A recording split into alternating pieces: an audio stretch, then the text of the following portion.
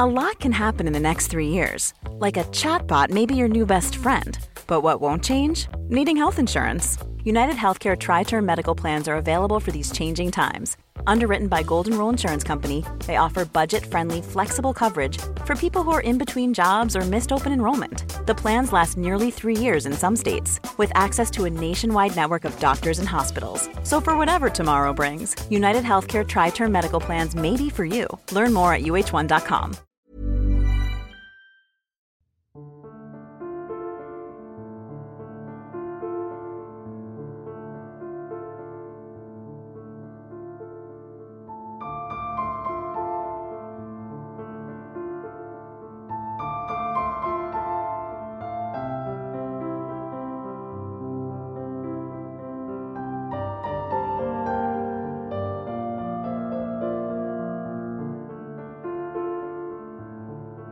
Hello everybody and welcome back to Rule the Roost podcast. Been a few weeks, but you know, the nature of the beast and all that.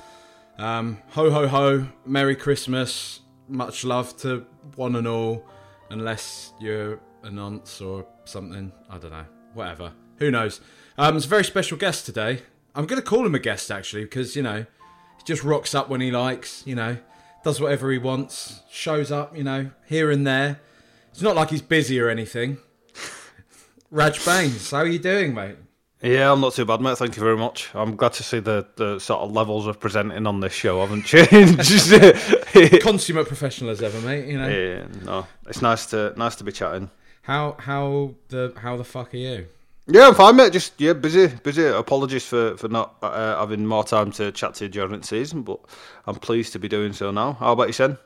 Yeah, good mate. I mean, I can't help but see your Instagram account, seeing you up and down the country every other week. You a bit knackered, mate? A little bit, yeah. But I've got a couple of days now just to rest and recuperate before Boxing Day and everything. But you don't go wicking football for a quiet life, do you? But it's brilliant. I'm very much enjoying it. A nice win at Bristol away on the weekend, but. Yeah, that's the wrong team to be talking about on this occasion. Well, I was going to say, how are they taken to you? Because, you know, I quite like getting the odd WhatsApp when you're like, I'm watching the game in the office and shouting at the TV and stuff. How are they taken to your duality of working for Huddersfield and being a Spurs fan? It's very thin duality, to be honest, because They know me to be very sort of level-headed and rational when it comes to my footballing opinions, because largely they're professional-based and they're about other teams in the Championship and about our own team that sort of I work for and everything, and they really value that, and it's hopefully a strength of mine. And then they hear me talk about Tottenham and realise that, you know, he's fucking frothing from the mouth and sort of he's become a fan again. And my boss actually yesterday just copied a URL of one of my tweets during the game and texted me and went, "You're such a fan when it comes to Tottenham, aren't you?" And it's sort of, I think it takes them by surprise, just sort of the passion and stuff I have for your own club, the sort of the irrational way you support them and all that emotion that you have is completely different. And so, it's not the biggest thing in the world. And like FA Cup draw and everything, I was like Tottenham away. Every time I've everything's happened, all I want is Tottenham away. And they're kind of like, you know, when you go, you'll be in like a Huddersfield Town Club suit and everything. I went, yeah, but you'll know I fucking want to win. Like it's one of them. It's. Do you reckon you'd be able to like sneak a Spurs scarf on underneath, like hide it under the collar or something like that? I don't think I'd go that far, because I'd still have to, you know, do my job and everything, which would probably be hard on that sort of occasion. But I kind of want to just have that experience of doing it, because it'd be nice. But yeah, there's no comparison between the two. It's sort of, I obviously want my own club to do as best as they can, but when you work for a team and everything, you want them to be flying as well. And luckily, it's been an all right season on both fronts so far. Not the greatest for Spurs, but it's getting turning around. Yeah, it's getting there. It's getting better. I wonder what's caused that, mate. Because we haven't spoken at all really this season. So I mean, let's not on this. We do talk to each other. Otherwise, it's not like I've forgotten about you in life or in general. Well, let's do a whistle-stop tour of the season then, mate. I mean, Nuno Espirito Santo. You can't hold it against him, can you? He was fucking useless. Let's get that out. But yeah, well, I think I did one of the rare tweets I did at the time was just sort of like, look, I hope he gets sacked sooner rather than later, so that he can still go while we think he's just like an alright bloke who's done badly done to, rather than it getting very like sour and turning and becoming a very bitter sort of protracted sort of a thing, because it was very quickly heading that way. And I think a few days after that tweet he got binned. I'm not saying I have any say in that, but I think Spurs very much saw the way it was going, and everything that's come out by the people that report on the club and everything since just make it sound as if the players and the staff at the club felt very much the same way we did. He was on a hiding to nothing, to be absolutely clear, and he was 8th choice, and he was just there until he couldn't have been more of a placeholder with the amount of years he got on his contract and everything. It was literally just there as like, we need a body in to manage this team for now. You might be able to do something very short term until we find somebody sexier, and they did just that and got in the man that they probably wanted in the first place in the summer. One of many who probably binned them off, and it actually makes more sense that if Conte was the long-term goal, that they didn't push harder for a Potter or a Ten Hag or anything like that, because had they, then there was no way they could have binned him off as quickly as they did with Nuno, and gone for Conte. Like they went for a basement option to maximise their potential of getting the one of the best managers in the world at present. So one of them, it's an odd one. I remember when we spoke in the summer, I can't remember if it was recorded or privately, to be frank, but I don't think either of us were particularly thrilled with the idea of Conte. It was sort of, at that time, it was, let's rebuild properly, let's try and do as close to a Pochettino style tenure as we can. Let's have somebody who can build, has a bit of time. But seeing the way the lads played, just the general lethargy around the place, it was sort of, by the time Conte did come in, it was like, okay, this place does need a rocket up it, and it probably does need its levels checking. And I think what probably has changed though in terms of like the landscape now, is that I reckon if we had gotten Conte in summer, there would have still been that same old kind of idea of let's try our best to get a tune out of these players, and we're only going to see a few months of Conte failing to see that a lot of the squad probably aren't in a place we do need reinforcements. Whereas I think that point has been more acutely made now, should we say, after the tenure of Nuno Espirito Santo. And Conte is getting a tune out of some of these players now. I mean, we'll go on to the game that happened yesterday in a bit, but we're already starting to see results in players like Ryan Sessegnon. So it does show you what a great coach can bring, but I do believe pretty firmly that in January we probably are going to be spending money, which I'm not sure we would have done immediately in summer.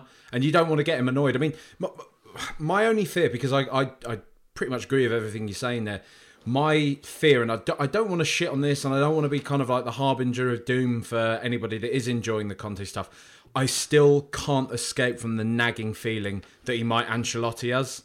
As in what Ancelotti did with Everton. Yeah. The second that job comes along, he's gone, And that's why perhaps I can't, because I'm seeing a lot of the kind of the memes and all that sort of stuff. The memes, look at me fucking I'm seeing the memes on the internet. But you know what I mean? All the kind of stuff about people saying, expressing their love for Conte. And that's great, people. I'm not policing people's kind of emotions on that front.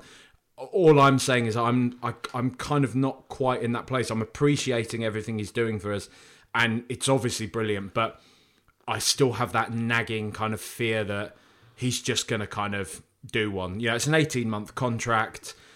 PSG, ironically, we won't talk about Pochettino yet, but he might not kind of be there for much longer. United, I mean, is Ranić going to stay, or is he going to bring somebody in next year? You don't know. I don't know. To be fair, Madrid are doing all right now, but so there's probably not an opportunity for him there. But I don't know. Is this anything that kind of gets at you at all? No, I completely understand it. I think it comes with territory of getting somebody who'd clearly well wanted and well respected in the game. Hopefully the relationship he has with Paratici is something that keeps him there if it's something that's going well. He's obviously being very well paid for what he's doing. And if he does get the chance to invest in everything and the club keep him happy, then there should be no reason for him to go, because he's not an old man, so he'll have time to go to other clubs if he needs to go to other clubs or wants to in the future. Like, I'm sure he wants to manage Real Madrid at some point. I'm not sure I will be too enamoured with the PSG thing. He's done the big clubs in in Italy already, and they're not going anywhere. They're changing managers 4 times a season regardless. So, Milan, Juve and all that will still be there for him to either go back to or take over or anything if he wants to in the future. So, yeah, I can't see Man United going for him at the minute, because I think they're a bit scarred from the Mourinho thing for similar reasons why we didn't want him in the summer, to be honest. I think they're still that way of thinking. I think they're worryingly looking closer, like they'd go for Pochettino or more of a Ten Hag as well. So I completely get where you're coming from, but it's because I'm not as emotionally as attached to him and sort of as wedded to this project as I could be. It don't feel like the biggest heartbreak in the world if he was to go or anything like that. Like, but it's kind of. That's more my point. Is that I'm not. It's not that I'd be heartbroken that he's gone. It's more that's sort of what's stopping me getting kind of wedded to this. Yeah, but it's if he's here for a year, 18 months, and in that time he drags us up to a level, gets the standard of the squad back up, and actually does something that makes people realise what size of a club they're at and the potential of the place and everything, and then we can get in somebody who might be there longer term on the back of that. That's not the end of the world. He's not a manager who particularly stays places for long term anyway, and he's probably not as effective long term given his methods and everything. I imagine he gets very wearing very quickly with the intensity of the man. So it's probably even if it went well, it wouldn't go longer than 3 years at the very most. So for it to be 18 months, 2 years, and then we actually were able to hire from a position of strength, that would be okay. It's not like the alternative where we were having to recruit from desperation, where 8 people are turning us down because they're going, I don't want to go over there. It looks like an absolute shit show. Like, we can do it properly, which would be nice. So yeah, we'll see. I completely get where you're coming from, but it's more of a reality than a worry, if that makes sense. Yeah, no, that's fair point. It's fair point. It's kind of just where you're at now when you're at kind of this sort of top table with a manager like that, who, let's be honest, is up there with Klopp and Pep as probably one of the best managers in the world, really. At this point in time. So I mean, on that note, It is quite interesting to see the effect, and it shouldn't really be a surprise, but it still is. The actual reality of seeing the effect that a top coach can have on a squad that you've written off countless times, that you've seen over the past couple of years. You've seen under Mourinho, you've seen under Nuno. So many of these players putting performances in that are, let's be honest, quite frankly, a disgrace at times. And now seeing kind of us yesterday going up against a Liverpool who I don't really buy in much into the kind of, they were missing Van Dijk and Fabinho. We were missing players. Our whole first kind of midfield was changed around, and we had Sessegnon playing left wing, left back, whatever you want to call it, instead of Sergio Reguilon, and the team hadn't played for 10, 11 days or so.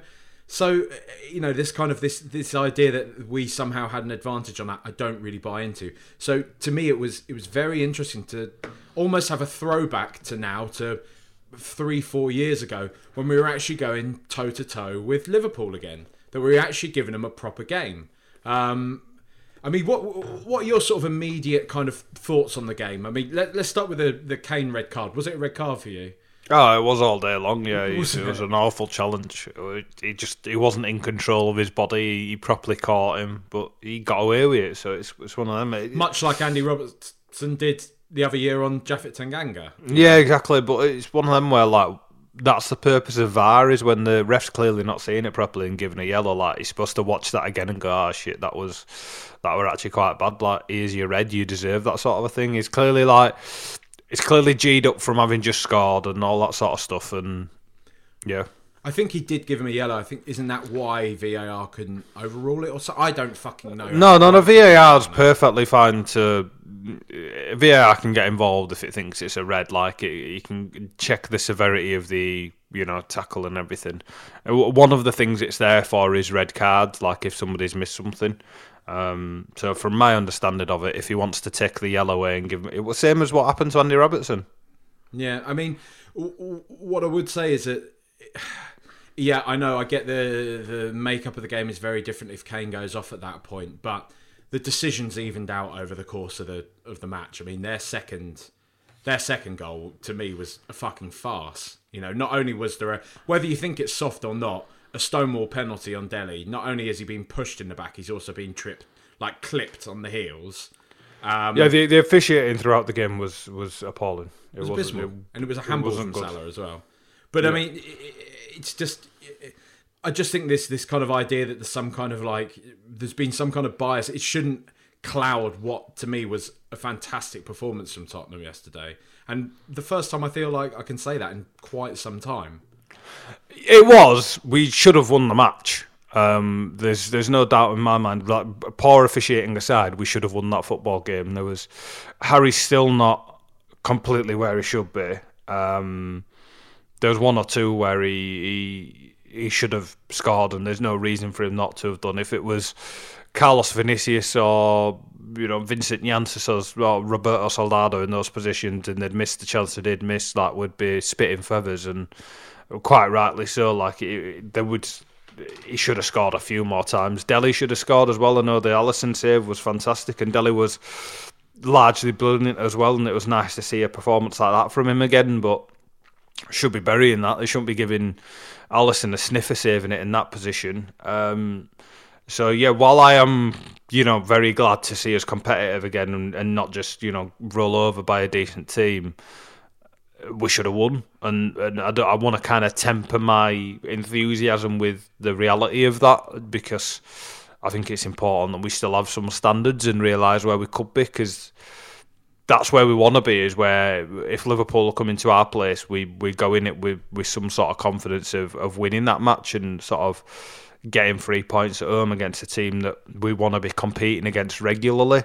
And I don't want to kind of, it's not small-minded, but almost like a small club would, and go, oh, we gave that a really good go against a really good team. Like, oh, well, a great point, a point earned. I want us to kind of hold ourselves a bit higher than that and go, that's 2 points drop rather than a point gain and all that sort of stuff. And I kind of get it that we've been terrible for a long time, and it was just nice. I was going to say, I know what you're saying. I do think you've been a bit harsh. Like they are literally probably the best team in the world, other than City maybe. Like they are unbelievable at the moment, and the way we shut them out completely nullified them. Yeah, but do you not have that sort of sense of satisfaction? We're saying all these things about how we've completely done that and we've brilliantly done this and all that sort of stuff. We still only drew with them.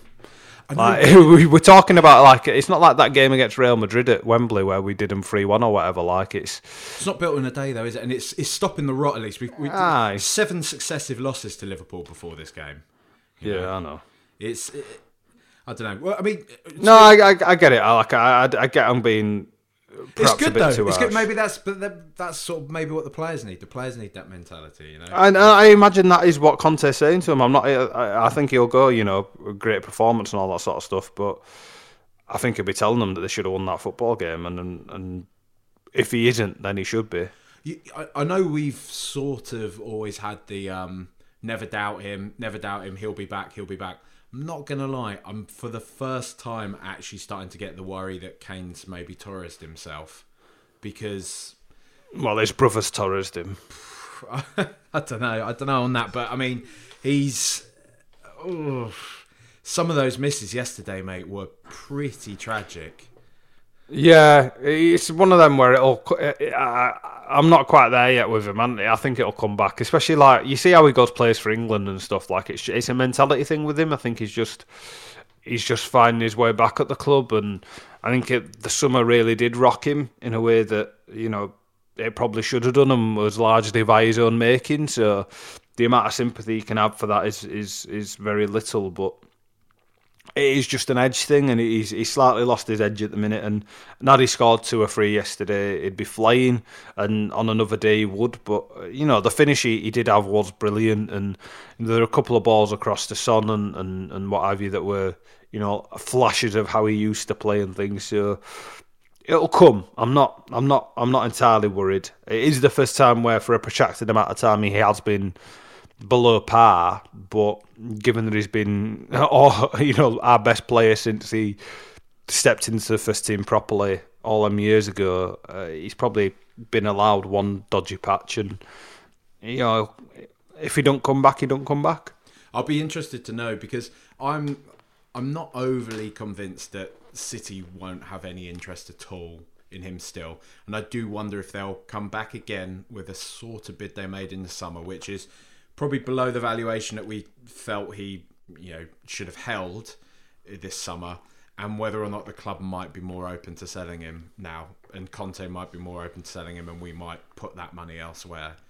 Well, one of the things that I don't want us to do under Conte, if it is going to be a short-term thing, is I obviously want to rehaul the squad as much as possible, but I don't want to make any sweeping changes based on sort of his decisions on a whim, if that makes sense. Like, I don't want him to go, okay, we need to sell Kane and buy this striker and that striker, this midfielder for my system, because if he's not going to be there forever, then I'd rather keep hold of him, sort of a thing.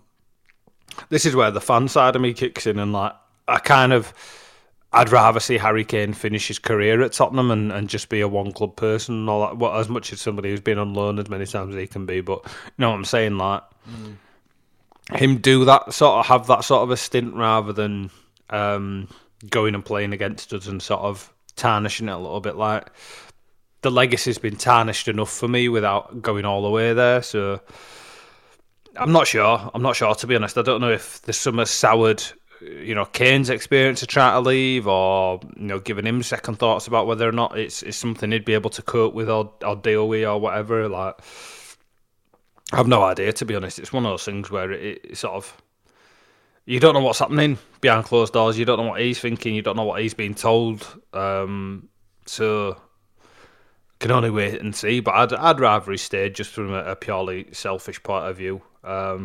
Obviously, if this is something that continues for the rest of the season, then perhaps it is a worry, and perhaps the club might have a second thought in the summer. But I can't imagine they'll be any more willing to sell to what should be a direct rival at that point than they are now. It's funny, is it, because it has tarnished the legacy, if you like, what he's done. But I don't completely. Sort of, the feelings of kind of bitterness from this summer have cooled somewhat, and you still, I don't know, you can't forget everything he's done for us. Oh, of course not. But he's only like a good scoring streak away from that being entirely forgotten about, to be honest, until next summer. I couldn't help but love seeing him, of all people, score against Liverpool, because that fan base, they detest him more than the Arsenal fan base does. It's bizarre, the kind of the worm they have for him. They can't get over it. Everything he does, and that's why the challenge yesterday, him getting off a red card, is so poetic as well. It's against Liverpool of all teams. Yeah, well, I think they've got that Salah Kane thing, haven't they, where they've got their horse in the race and they want him to be the big shining light and top scorer and all that sort of stuff, which is a bit childish, but I just think with them though, like, you won, you did it, you beat us in the Champions League. Like, doesn't get better than that, lads. Like, why do you give so much of a fuck about what Tottenham do now? I can't understand it. Like, I just think it's because we don't bow down to them. We don't have the kind of, they're our second team, our Liverpool. We've probably got more affinity with Everton, who want to tell them to fuck off. It's, I don't know. There's a very strange kind of, when you're seeing a lot of the stuff come out the back of this now, the sort of the same old chat. It gives you those flashbacks to what it was like, a few years back when we were kind of more toe to toe with them.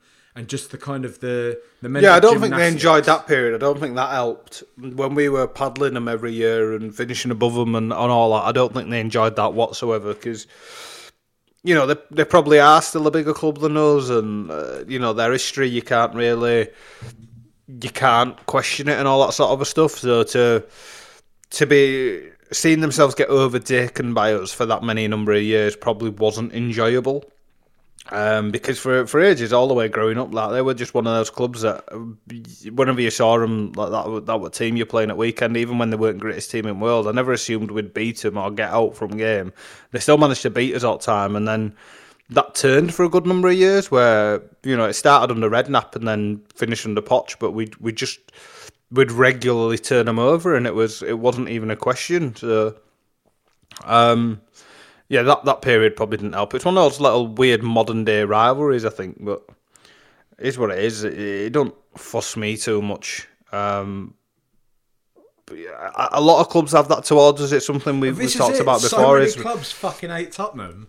Well, we had that thing of, because we played pretty football, because we were, an enjoyable side to watch a match a day and that, but did nothing in real terms. It was a good team to just be okay about and not feel too strongly about when they played your team. But then when we started beating teams, when we started getting talked about as a big club, when we've built this new stadium and all that sort of stuff, it's the old upstairs downstairs thing. When the working class starts becoming middle class and upper class, like people just kind of get a bit uncomfortable and want them to stay in their place and don't want to share the toys and all that sort of stuff. And people, the same way that with clubs like West Ham and that, we'll kind of look at them and go, "Oh, get back in your box," sort of a thing. Who do you think you are? Yeah. A lot of teams had that with us, and we've largely escaped that and have grown above that to a point where they can't think that way about us. So we've become a legitimate rival from nowhere, and they dislike that about us, and they kind of... I mean, you have less sympathy for City because they've bought it, but it's a similar... I mean, people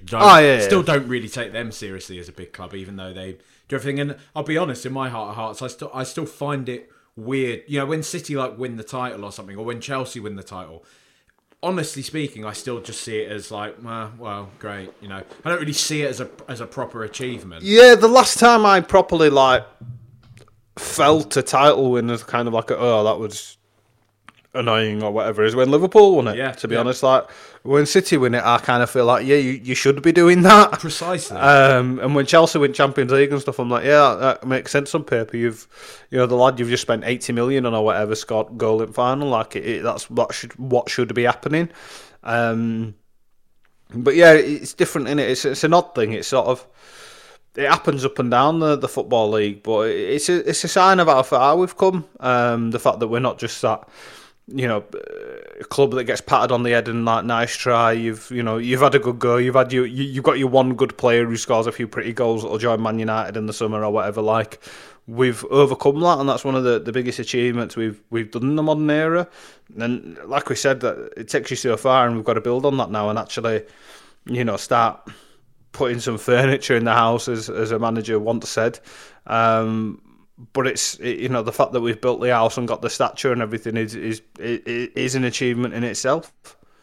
Yeah, it's interesting, isn't it? Because it is funny how quickly it can flip. Because I was, as we've spoken about it at length many times, I was all on board with Mourinho when he came in. To be honest, all right, whatever. He had a questionable past with Chelsea, and he started to. You could see the sort of cracks starting to form at United and stuff. But I was still kind of thinking, the squad we have here is still brilliant. Poch has kind of lost his effect purely because of just the emotional outpouring they've had over the past few years. And we've seen since, there's been various kind of interviews from players.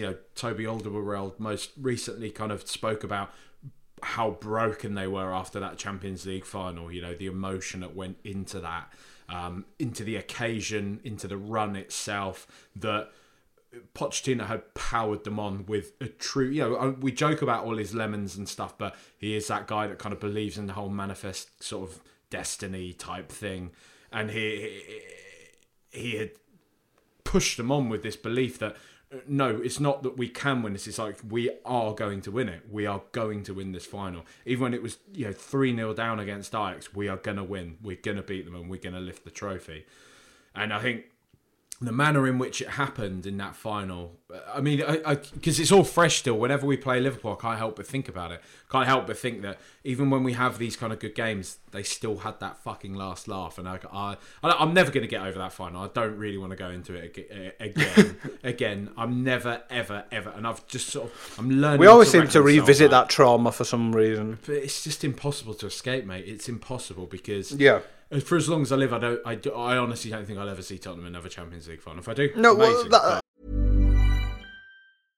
This is Paige, the co-host of Giggly Squad, and I want to tell you about a company that I've been loving, Olive & June. Olive & June gives you everything that you need for a salon-quality manicure in one box. And if you break it down, it really comes out to $2 a manicure, which is absolutely insane. It's also so easy to get salon-worthy nails at home with Olive & June. The difference between how your nails used to look when you did them yourself and now with the Mani system is a complete game changer. The best thing about Olive & June, too, is it's a quick dry. Dries in about 1 minute, lasts for 5 days, and full coverage in up to 1 to 2 coats. Visit oliveandjune.com/perfectmani20 for 20% off your first system. That's oliveandjune.com/perfectmani20 for 20% off your first system. Millions of people have lost weight with personalized plans from Noom. Like Evan, who can't stand salads and still lost 50 pounds. Salads generally for most people are the easy button, right? For me, that wasn't an option. I never really was a salad guy. That's just not who I am. But Noom worked for me. Get your personalized plan today at Noom.com. Real Noom user compensated to provide their story. In 4 weeks, the typical Noom user can expect to lose 1 to 2 pounds per week. Individual results may vary. For the same reason, that's kind of why I've not come to peace with it all, because it still is an awful memory.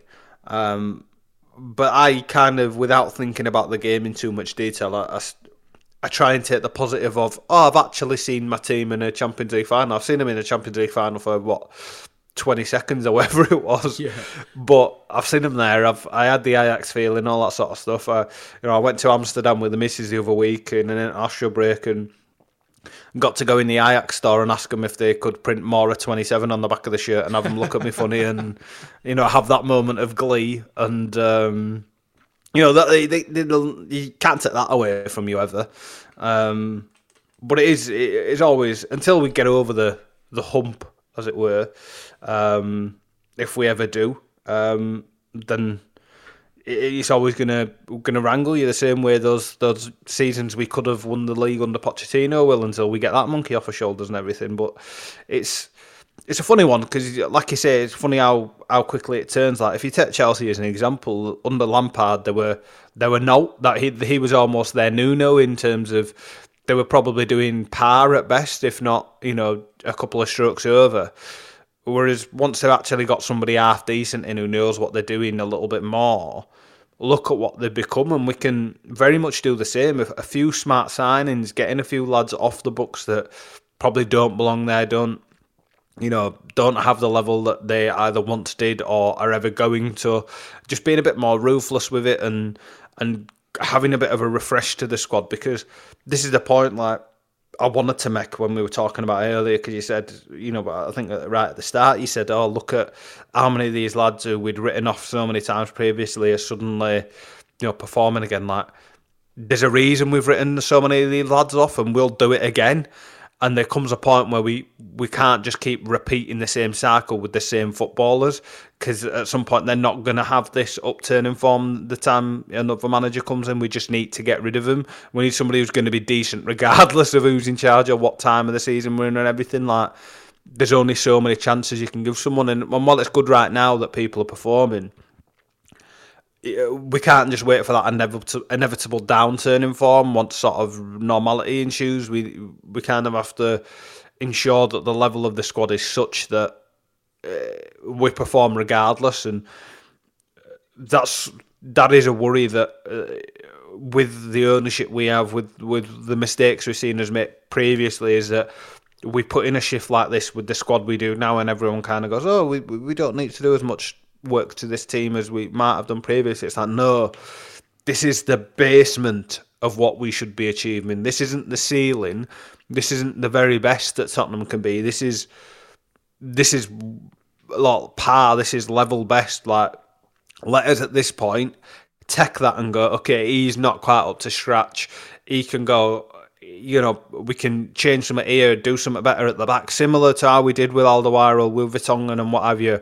Like, but do it a couple of years earlier, call time on someone. Eric Dyer now actually has some sort of transfer value, which he probably didn't do in the summer.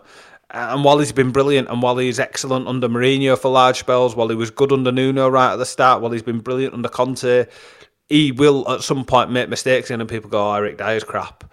Like, I would sell him now and buy a better centre-back that is of the level of Romero while we have the opportunity now, while we can. A bigger club would. The type of players that you take the gamble on being better are the ones who have only gone crap once or haven't hit their potential. Somebody like Sessegnon, who's come in and played brilliantly on the left-hand wing, we've not seen him do that before. This might be his first opportunity to actually reach some kind of potential and be the footballer we thought he was going to be. Moment. Kind of, yeah. More Victor Moses, to be quite frank. But I would rather go, all right, let's give him a bit more time and let's see what Conte can do with him. Similar way, Harry Winks, I thought, was excellent. And it's been a very long time since I thought that. I thought, he's had his time under Pochettino. He's going to go to a Crystal Palace or whatever once Gallagher goes or something and just fit in there and be a career player in the bottom to middle half of the Premier League and do that sort of a thing. But he put in a performance yesterday that was excellent, and Conte quite rightly sung his praises. And again, we're at the point with that player now where he's somebody where you can go, okay, let's see what he can do again. Like, we don't have to give up on him at this stage. But there are players in there that you just kind of like, we can do better than that. This squad needs refreshing. We need new blood in there. Like, let's do something weird. Someone like Bergwijn, like, who could be brilliant, might just not have the personality for it, might not have the edge for it. He's got all the tools, hasn't he? There's such a brilliant player in there, I think, with Bergwijn. And it's such a shame, because I agree with that entirely, because he should be taking Lucas's place in the team, but Lucas is somebody that is completely the opposite. Not completely opposite. Lucas is still a technically decent player, but just his mentality is what drives him on. And I was being completely honest, from somebody who I not particularly a big fan of. I was pretty gutted to see him not starting yesterday. I wanted his sort of hustle, his endeavour against a team like Liverpool. But again, he's a player who's brilliant for a stint of 5 games every season and then 1 every 5 after that.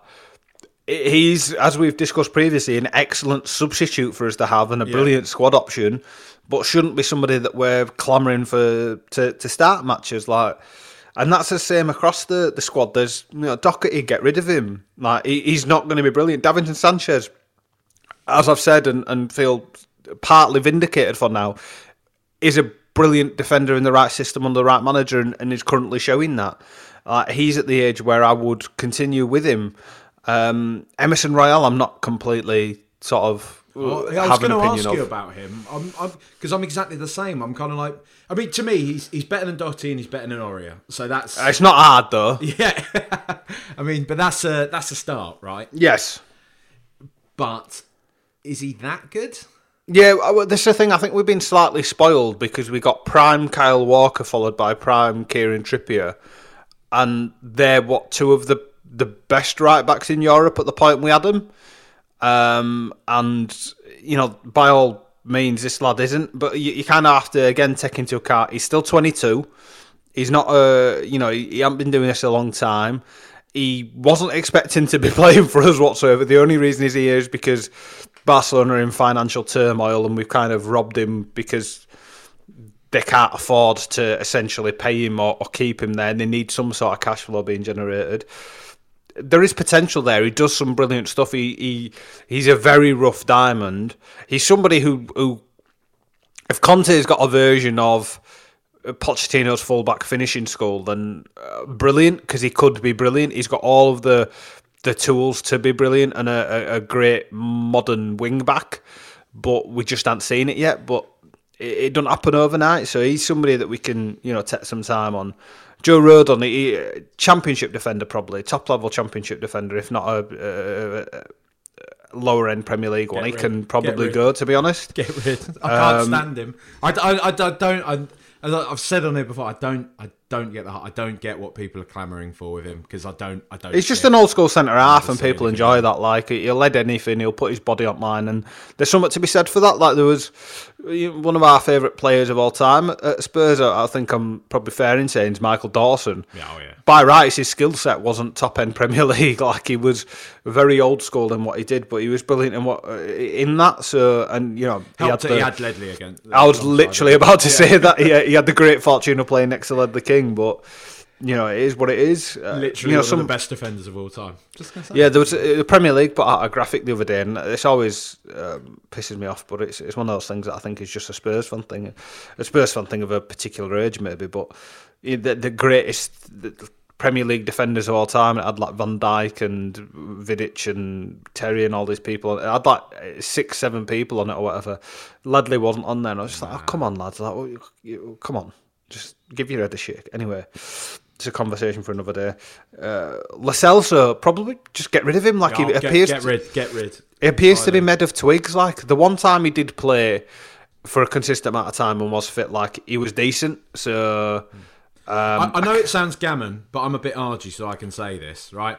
But to me, he just strikes me as somebody that is doing what Gareth Bale was doing last year in terms of using the club to keep fit for international duty. But Gareth Bale can kind of get away with that, number one, because he's a fucking club legend. He's a fucking legend of football in general. And he's in his 30s. Like, he's coming towards the end of his career. I get it. Like, he's not going to get him any more opportunities. Lo Celso, just using as a fucking gym. Get to fuck, mate. Like, do you know what I mean? I've never really seen him kind of give anything that much for Tottenham. I think when he first came in, he started to look promising. He went on a few runs. Since that point, to me, he's looked completely checked out every time he's played for the squad. He hides. I always see him hide in games, and when he does actually play, I just get rid. Get him gone. I can't. No way back for him with me. He's just one of those players that if he's going to play for Tottenham, he needs to be at his best, and he hasn't been consistently for a number of reasons. And he has some resale value. He's somebody that we can chuck in a deal to Italy or Spain, and they'll want to take a gamble on him, and we can reuse that money into somebody who's actually going to be a use right this very second. I also just the emotive stuff aside, I don't really see where he fits now at Tottenham. That's the thing. The way Conte's playing, I just don't think there's a space for him anymore. Yeah. I imagine it'd be like maybe off the right or something, sort of how Dele played yesterday, but again, you don't know. Dele's a funny one for me. Like, my opinion change of him the week. He was largely excellent again yesterday, and should have, apart from that goal, he should have scored. And he shows flashes of it, but I don't know if he works him personally, hard, mate. He works. Yeah, hard. He does. He doesn't give him a moment to breathe either. Like, he does. He's a completely different player now to the one he was younger, and maybe we need to kind of let the younger version of Dele go and kind of try and think forward into the player he could be rather than the one he was, because he's not in his early 20s anymore. He's not like an unknown quantity. He's going to be 26 next year. Like, he's getting to the point now where he needs to be the midfielder he's going to be.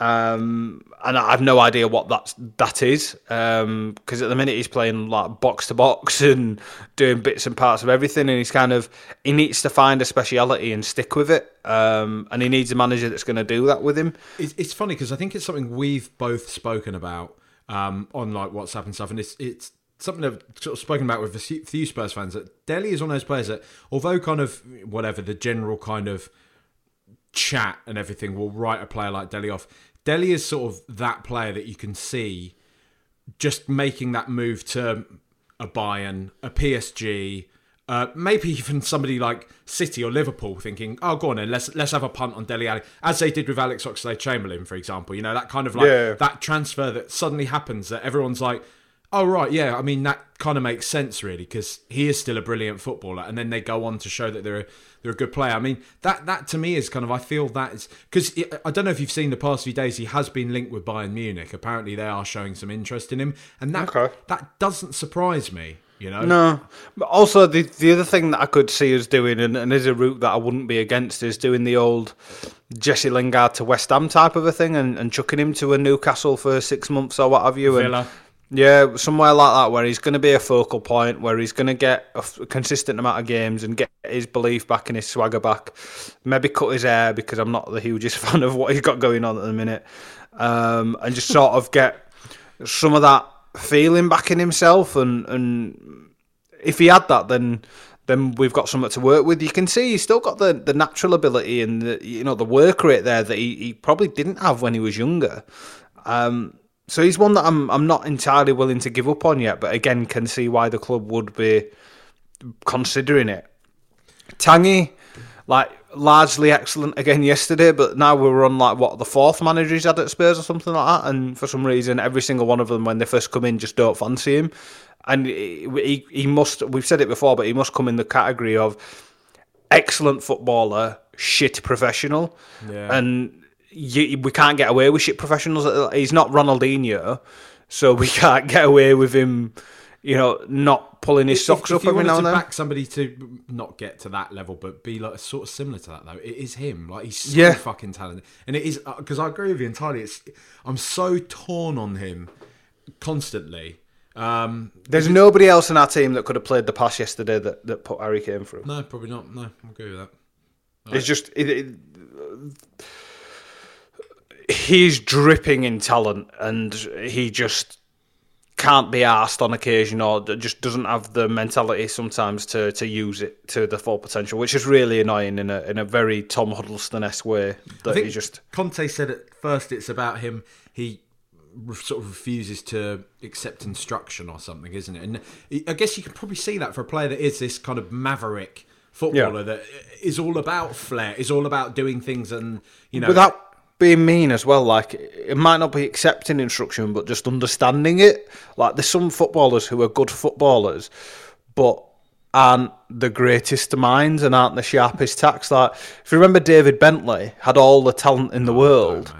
But don't take me back there. Juan de Ramos, when he came in, what did David Bentley say when he retired? I really disliked it because he tried to get me to track back and do all this stuff, and I just wanted to go out and play football. And it's mate, we've paid 30 million or whatever it was for you. Ridiculous, wasn't it, at the time? Just kind of do what the manager says. You're more than just pinging a free kick in the odd set piece and doing what you want. That's not where you're at the minute. You're not at Blackburn anymore. When you've got one of your record signings giving interviews at the time being I don't really like being a footballer, I wish I was a rock star, you're like, it's a bit hard work, this football stuff, when the manager actually wants you to do more stuff than just having a crack from 40 yards when you fancy that sort of a thing. And I don't imagine Tanguy's a million miles away from that.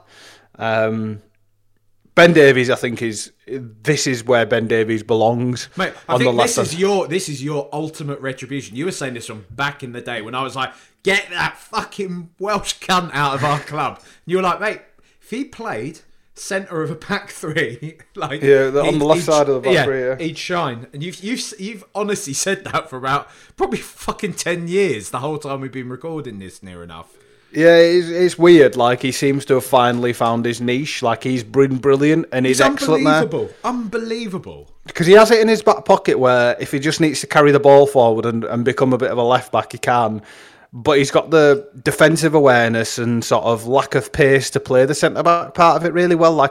Niche in there. I loved that moment. Did you remember on the Amazon thing when there was that moment when I can't remember who it was, but I think it was him, Ericsson, and Kane round the table. Yeah, and one of them was saying there's this attitude in football now that if you want to succeed, you've got to spend loads and loads of money on new players. But sometimes it can just sort of come from within. And Ben Davies was one of the main ones, being you could see he really felt that, and it's just it is nice because he's always, to be fair, like I was saying, I was saying get him out. That was a long time ago. I have since actually warm to Ben Davies a lot. In the sort of past few years when people have been saying get him out of the club, I'm always no, he's a solid, even if he's playing backup, he's a solid option. He's always going to give you a 6 out of 10, Ben Davies, always. I can't really recall many in his entire Tottenham career glaring errors from Ben Davies. What you highlight are kind of his lack of thrust going forwards or something like that. What he doesn't give the team. Yeah, and I get that. Yeah. I totally get that. There's been a couple of times where a very good winger has absolutely taken piss out of him, but that's it. He can't do all about that. You know what I mean? But other than that, he's always been a hard worker. You can tell he's one of the popular members of the team, and it's very wholesome content. Seeing Ben Davies now thriving under Antonio Conte. Like, you know, he's been brilliant. He's been one of the best players since Conte's come in by a considerable distance, I'd say. Yeah, massively so. Skip, I think, brilliant. Long-term centre midfield option for us. I think he's brilliant. We need to just kind of make sure we don't overplay him, make sure we don't run him into the ground like we maybe did with Harry Winks a little bit and give him too much too soon. Let's temper his expectations and perhaps manage his career a little bit better than we have done previously with some younger players, because we've seen this high upside immediately and then them tail off, and we've done it with Mason, Bentaleb, you know, Townsend, all that sort of stuff. Like, we need to just be aware of how young these kids are as well at some point, and that they haven't done this previously. Even though he had like a brilliant campaign in the Championship with Norwich and everything previously, that's not the same as being somebody that Tottenham Hotspur count on in the Premier League and hopefully in, you know, top end European competition. That's, you know, a completely different beast. And that, again, he's going to have to get his head around. Jack Clark, I forget exists. Like, just sell him because that seems to have been Bielsa just having a laugh with Pochettino, going, "Oh, he's really good, this kid. You should take him for 10 million." It's a very weird one, isn't it? Leeds fans to this day can't believe they got 10 million for him. They absolutely think they've pulled us pants down, and they're probably right on that. And that's it. I think the main thing we sort of raised at the time is he's a player that's not even played through any of the levels of the England team, you know, at kind of youth levels. So he had like a good weird, like, he's almost like their Dean Marney. He had like a good 10-game run where he was okay under Bielsa, scored a few goals, had a few eye-catching moments, and then Tottenham just went, "Oh, let's quickly nab him before anyone else does." And he's not alt special. Like, he went back on loan to Leeds and didn't do it again. Like, by that point, we should have known we bought a dud. And it happens every now and then. We took a £10 million gamble, and we're never going to see that money again. No, I mean, just release him, isn't it? Probably. Yeah. But the rest of the squad is largely okay. There's just, like we said, there's probably 4 or 5 ins and outs to do before we can actually... I tell you one thing we need, mate, is another... Well, first of all, Hugo, sign it, please. Yeah. Sign it. We need to give the man whatever he wants. Because, again, since his fucking arm bent in half against Brighton, he's been a man reborn as well. He looks every bit the kind of Hugo Lloris we first got. He's out of contract in summer. The sounds like we're trying to sign him up, and it would be good to have him signed up for a good amount of time, and I'd love to see him retire at the club or something like that. I know he'll still win one of them with us, you know. Yeah, he'll go to Nice or something, I think, at some point. I think that is his intention, isn't it, to retire at his boyhood club, isn't it? But what we need though is backup to him, because Galini ain't it, mate. Not at all. I mean, he to me is Joe Hart level farcical, pretty much letting in any shot that seems to be had at him. I'm thankful we've only got him on We've been really spoilt. I think we need to, at some point when we have time, we need to just speak about Hugo for an hour and give him his flowers, because I think he's been hugely disrespected at times at his time at this club, and we've been spoilt to have him there. It's been an absolute privilege, because we say this about like Galini and what have you, but I imagine he'd walk into the majority of Premier League teams. He's probably a goalkeeper of a level who is higher than most starting keepers in the Premier League. If you look at what they want from modern day keepers, with what he does with his feet and all that sort of stuff, his athleticism and everything, his age and all that sort of shit, he probably does. But the reason we don't rate him is because we've spent 10 years watching Hugo Lloris, who is, by rights, world class and up there with the greatest keepers in the world at present. He is in the same echelon as Neuer, as Alisson, as Ederson, and all of them. They might be a newer generation, the generation below him, but he is of that level, and people just don't seem to do that, like give him that credit enough. Like if you ever speak to anyone who has anything to do with goalkeeping and like knows that position, knows what goes into doing that, he's like one that they always point to. He's one of the standard bearers, even more so than a Neuer or what have you, because he's a physical freak and plays a position so sort of uniquely. Somebody like Hugo, somebody that people fall over themselves talking about and enjoying watching, and I just don't think enough Tottenham fans have enjoyed that or made the most of it or kind of pinched themselves enough about that, because he's fucking amazing and has been and continues to be. Like we're so lucky to have him, and I'd probably give him another 3 years and just let him dwindle now. We definitely need a better backup and a contingency plan at this point, but there is nobody other than if we were to spend like 50 odd million on a keeper, nobody out there that we're going to immediately go and get that is going to usurp him in the same way that he did when he first came into the club. It would just have to be some random German I've not heard of. Do you know what I mean, or something like that? Yeah. We'd have to go and we'd do what we have to do with him, where it's just somebody who's having a good career, is of sort of mid-20s age, where he can give us another 6 to 10 years, and as yet we failed to do that. Think about it, like Dean Henderson, he wants away at the moment. He cost us 40-50 mil minimum. Yep. He's not as good as Hugo Lloris. Exactly. He's not going to be as good as him, and so it's tough. It is tough to bring in another keeper, and it's a worry for another day. Hopefully we do manage to convince him to stay on this summer, because it's, like you say, he's just, because he's become part of the furniture, he's so easy to take for granted. Yep, massively so, and I don't think we should in by any stretch of the imagination. But the wider point being is that this squad isn't perfect and needs some work, but it's not 20 transfers away from being competitive. It's probably 5 or 6, but it's 5 or 6 that need to be done, and it's 5 or 6 that can't be papered over by 2 or 3. It's a minimum of 4 or 5 big deals that need to be done, where people need to be shifted on, and a player that's not of the same level, but a player that is looking to go straight into the first team should be brought in, where there is some competitiveness, where there is a bit of the players that are in and around there might give them a bit of a rocket. Like, I'm looking forward to seeing what Sarr does when he comes in next year, because he'll give a few of their midfielders a bit of competition. And I tell you what, mate, like, you've been seeing a few of these sort of scout type Twitter accounts banging on about him this year, just basically saying like Tottenham Hotspur have done some genius business here. They've literally signed the player of a generation in this Sarr lad. It's been a while since we've done a deal that like actually Modric, sounds quite clever. Yeah, like a Modric or a Berbatov, where we've just pulled somebody out and gone, all right, we'll pay money for him now before anyone else is willing to, and we'll secure that deal. Happy days. That's what this club should be doing. That's our ideal transfer policy and strategy. It's not easy to do because everyone's got eyes everywhere and money to burn in this day and age. But it's what we should be doing. So that's promising. And maybe when he comes in, maybe that's when we can go, okay, Tanguy, you're still 3 stone over where you should be, and you still can't play 90 minutes. Like, let's take 50 million for you now from Barcelona, who have suddenly found money down back at Sofa or whatever. Like, maybe at that point, that's where we do that and give up on that. But for now,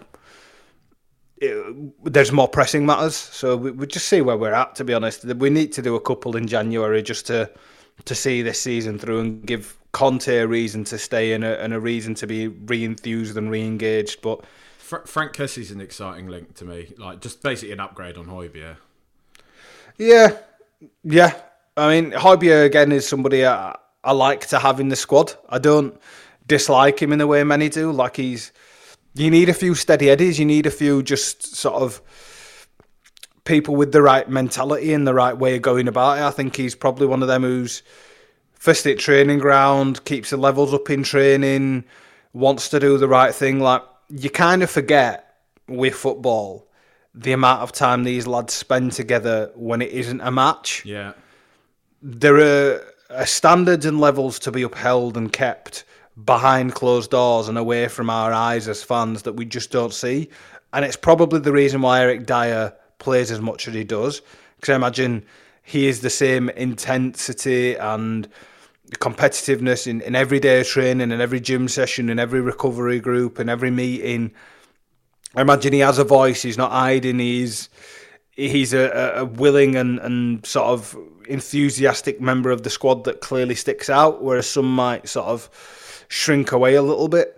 And I imagine Højbjerg is the same. I imagine he's one that, when they're doing the runs, when they're doing the stretches, he's doing it to the fullest of his ability, and he's, enthused and engaged always, as, picking up the drills faster than anyone, playing at match pace, not taking it easy. Is in early for his breakfast, knows everybody's name around the training ground, is asking after everyone's wife and kids and that. Sorry. And that can go a long way. And you need some people around that, because squads need a level of harmony and engagement that allows them to actually want to play for each other and play together as a unit. And he might just be one of them glue guys where if he's playing, off the bench, or he's just in the squad or in and around the place, that's worth paying him for. Because if you lose that and suddenly you don't have somebody who just pushing for that extra 5-10% to do those sort of things, then you do lose something. And that would be my assumption with him, and my argument for why he's of value is because I think he's probably just a very good person to have in and around the place and in and around the lads. Won't hear it, mate. Get him gone. No, I know what you're saying. I do know what you're saying. And my main point with Højbjerg has always been that I don't dislike him. I just don't particularly like him. I don't think he's good enough. I think he occupies too important a position for a top level team, and he isn't of the quality that he wouldn't be anywhere near any of the teams above us in the table, for example. Like anywhere near their teams, nowhere near them. And if we want to get better, then we need to improve. But everything you're saying is very true. I do definitely buy that. He's a great squad player to have about. Well, you just know the guy in the office who'll go, "Oh, does anybody want a coffee?" Or "I'm just nipping to Starbucks. Does anybody want Or remembers it's your partner's birthday. Texts you on a day off about something. He's just a good guy around the office. He'll bring a cake in on his birthday, suggest pints on a Friday or something. Just a good guy who keeps the atmosphere and the culture up inside an office or something like that. I imagine he's like a footballing equivalent of that. He definitely organises the office five-a-side.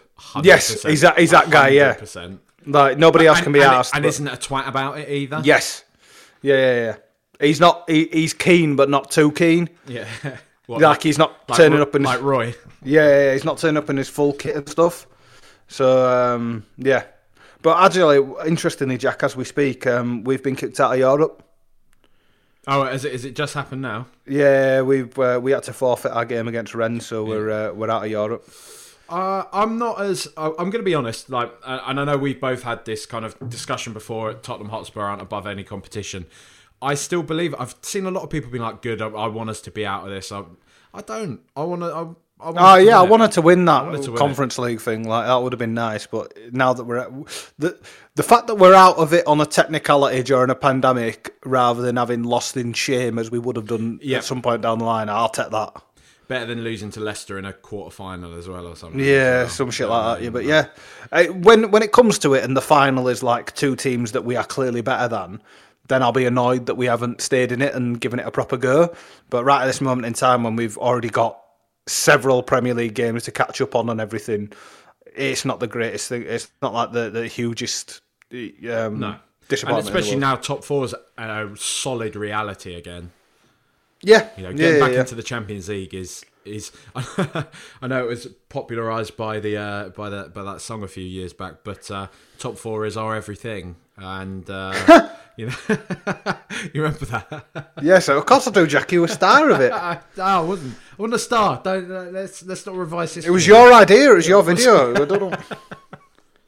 One of those old Tetrunk ones that I've taken down now. Yeah.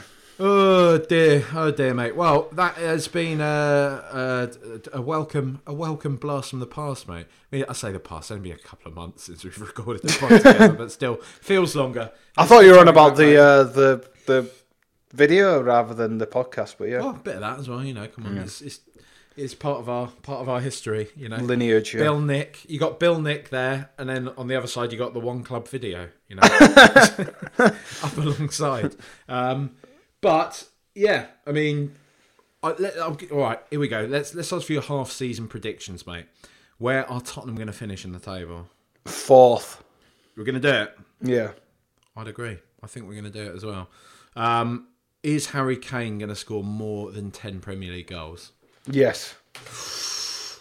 Are we going to sign anyone in January? I haven't really thought through this half-season prediction shit, to be honest. Yeah, I think we will, yeah. Yeah, you think we're going to sign somebody? And are we going to be in a title race next season? No. Ooh, I was hoping for a bit more optimism there. I think we'll be around like 3rd, 4th again, but I still think like City and Liverpool are just probably a bit too ahead. It depends what we do in summer and everything. At this stage, I can't see us bridging that gap as quickly as we got Romero. We've got Romero to come back. We got Sarr coming in. We're going to sign whoever, Vlahovic or whatever. Do you know what I mean? We're going to fucking have it, mate. We're going to do it. We're going to win.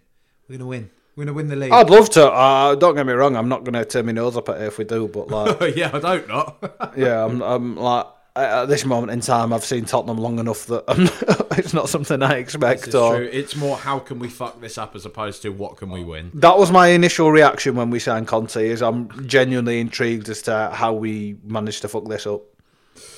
And on that note, mate, let's Merry Christmas, Jack. Merry Christmas to you and yours and everybody listening. Likewise, mate.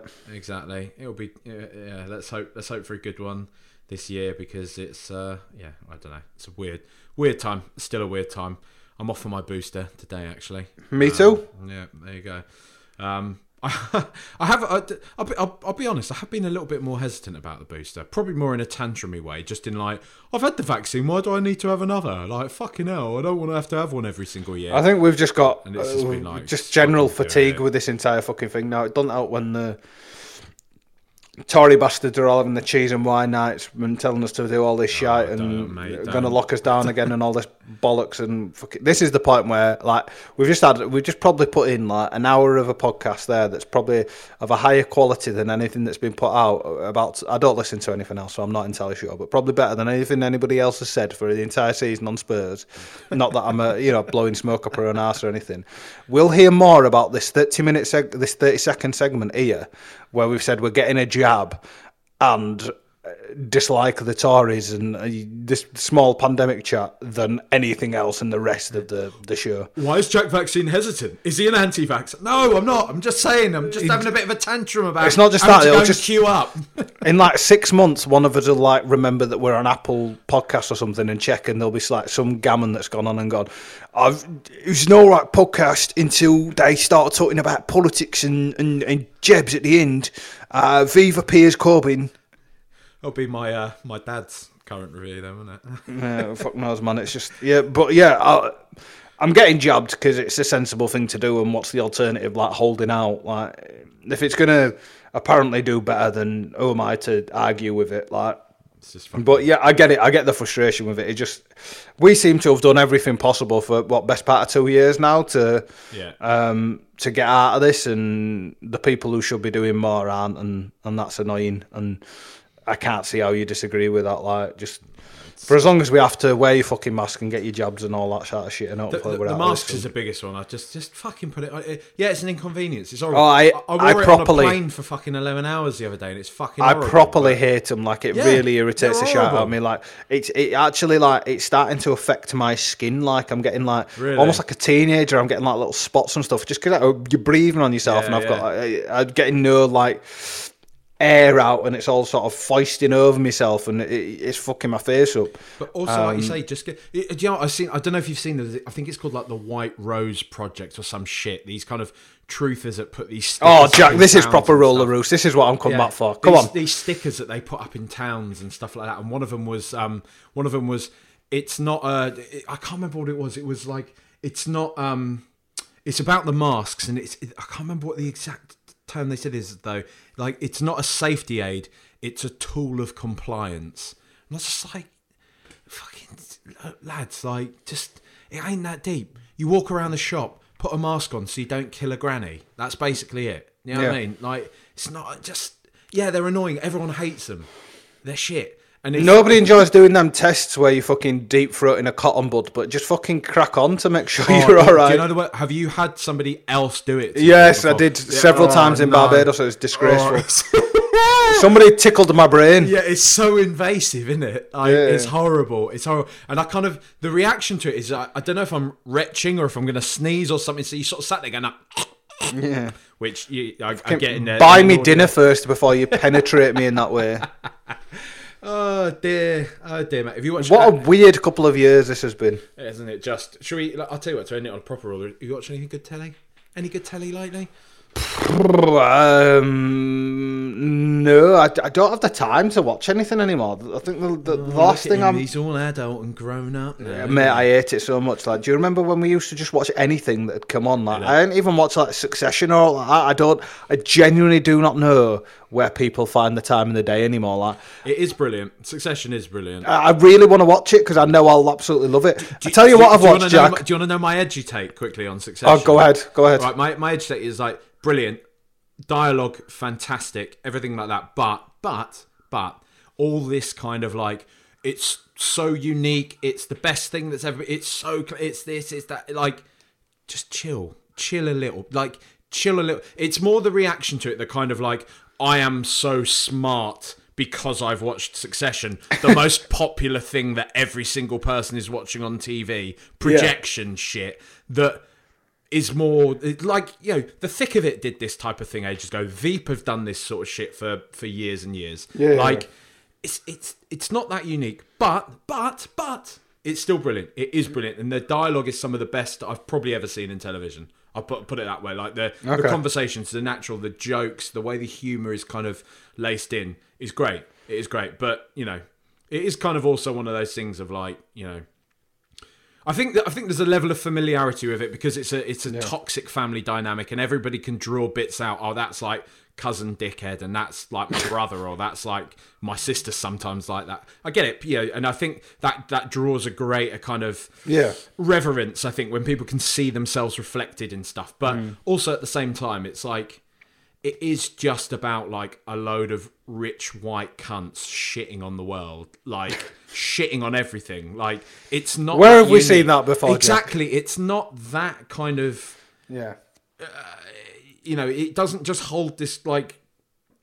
I don't know. It's kind of in the cultural pantheon. It's like I get what you're saying. It's not Head and Shoulders. It's a very funny, witty family drama with kind of an undertone of bigger societal stuff in there. Obviously, because it's basically about the Murdoch family. But yeah, I've read that before. It's brilliant. It is brilliant, and you would very much enjoy it. And it makes it sound like I don't like it. I think it's brilliant. I think it's the best thing on television at the moment. It is, but you know, just calm it down a bit. It's what happens when thick people watch smart things. Is what you know what I'm saying though? Like when it happens sometimes with like books and stuff, where like stuff will have been happening for a long time, and it'll be like, oh yeah, like we're aware of this. We've been like. Culturally like engaged with this sort of content for a long time, but when that one thing breaks through and everyone's like, oh my god, this is the greatest thing ever, it's like, hang on a minute, like hold your horses. Just because or when you see people like poorly appropriating George Orwell quotes to make a point about whatever governments or things, that sort of a thing. But to close, there's two things I've watched recently that I enjoy as I've been thinking about it.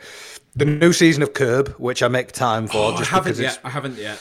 It's brilliant. It's getting back to its very best. I'm probably 2 or 3 episodes behind at this point, but the ones I have seen, I think I've seen 4 or 5, have been excellent. They've genuinely been like some all-timers in there, which is great to see, because the last season or 2 since they came back after a bit of a break haven't been as good, but this one is excellent.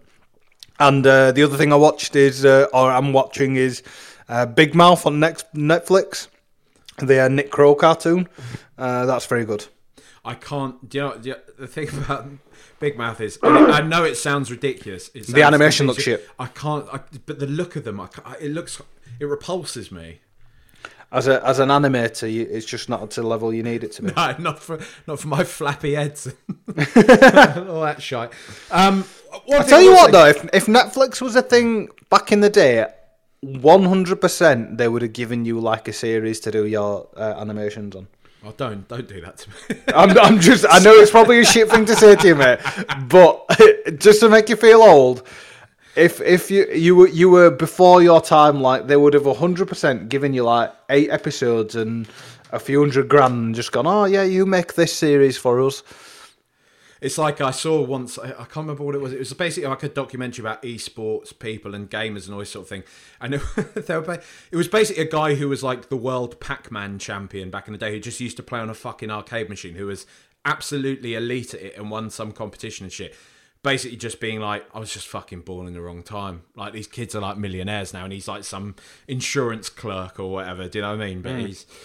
Yeah, I don't know. It's interesting. You see it with old footballers as well, like lads who played in the very start of the Premier League and stuff. Like, one of my friends that I went to college with, her dad played for West Ham in Premier League and what have you. And really? he teaches people to drive now. Like, they're just the money's completely different, and it's a completely different world, like, between what it was then and what it is now. Speaking about just give a plug to Netflix animations. My brother-in-law, his new show is just on Netflix, actually, Dogs in Space. It's a bit sort of like Rick and Morty-ish, bit Futurama-ish. So if you're sort of, not you or anybody listening, if you're sort of into that kind of thing, give it a go. It is good. It's very like heartwarming and funny, and it's good. He's worked hard to get there, and it's very good to see him living his best life now in LA, the bastard. Don't sound too shabby, that. No, That's a nice point to end it on. A nice familial plug. One quick one as well, mate. Plug for you. You've just written something, right, for a new fanzine? Oh, yeah, shit, sorry, yeah, I have, yeah. 1882 fanzine I wrote about Dimitar Berbatov. You can find it on Twitter, but it's very good. There's very good people in there, right?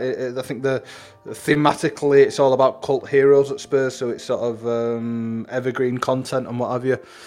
So it's not like your typical fanzine that's like articles of the day and all that sort of stuff. It's stuff that's a bit more long lasting, so it's a nice little stocking filler and stuff like that. So get on it. It's only a £5, and you can't, as I tweeted, I think you can't go for a piss me out spending a £5 these days, so at least have something to show for it. I did like that Dar tweet of yours. Yeah. These days, if you pay less than a £5 for a piss, they'll lock you up and throw you in jail. Exactly, mate. I'm getting there. I'm on almost 30 next September. Own a house. I'm married.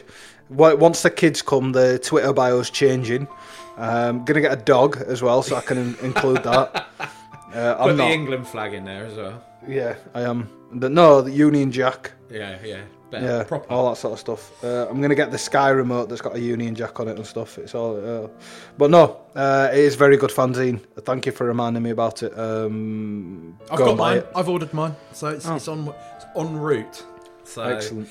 Yeah, you should do the same, and obviously, listen to the podcast, subscribe, leave us nice. Genuinely, Jack, when you mentioned I've done something, then I was like, what the fuck have I done? I genuinely had no idea what you're about to bring up. That's it. We'll save that one for another day. But yeah, thanks for listening. Have a good Christmas, good New Year. Fuck off. Well, if I can ask you first and foremost, Harry Kane's yellow card, for you, should have been stronger? It's a bit... Yes, definitely. I think we can say you can give Robbo a red card. It's not the smartest challenge of his life. That's how it is. But that's definitely a red card. no doubt about that. Now people will say, but his leg is in the air, but it's just pure coincidence. And Harry cannot judge that. When Robbo's leg is on the ground, then it's a broken leg, no doubt about that. So there are no two. And now it's a question, why isn't, so we have an VR sitting there, and he thinks, have a look again at the Robertson situation. Fine, that's what he's there for. What did he do in that situation? And the penalty situation with Diogo Jota. Mr. Tierney told me he thinks Diogo stops on purpose because he wants the foul. First and foremost, if you want to shoot, you have to stop because you cannot run and shoot in the same moment. It would always be helpful if you would have played football yourself in the past. But when you see the situation back, and again the VAR is there, where is he stopping? It's just a two players clean to 6 yard area with two challenges against one player and the player's down. And that's, I don't understand that. But in the end, it's fine. The draw is okay and all these kind of things. We are not that crazy that we think we cannot draw at Tottenham. That's fine. But these situations are crucial. They are decisive situations. So come on, it's a super play. I think Naby played a pass, great vision, first touch good, and then somebody finished the situation off in a not really football legal way. And the ref and the VR doesn't say a word. I have really no idea what his problem is with me. Want flexibility? Take yoga. Want flexibility with your health insurance? Check out United Healthcare Insurance Plans. Underwritten by Golden Rule Insurance Company, they offer flexible, budget-friendly medical, dental, and vision coverage that may be right for you. More at UH1.com.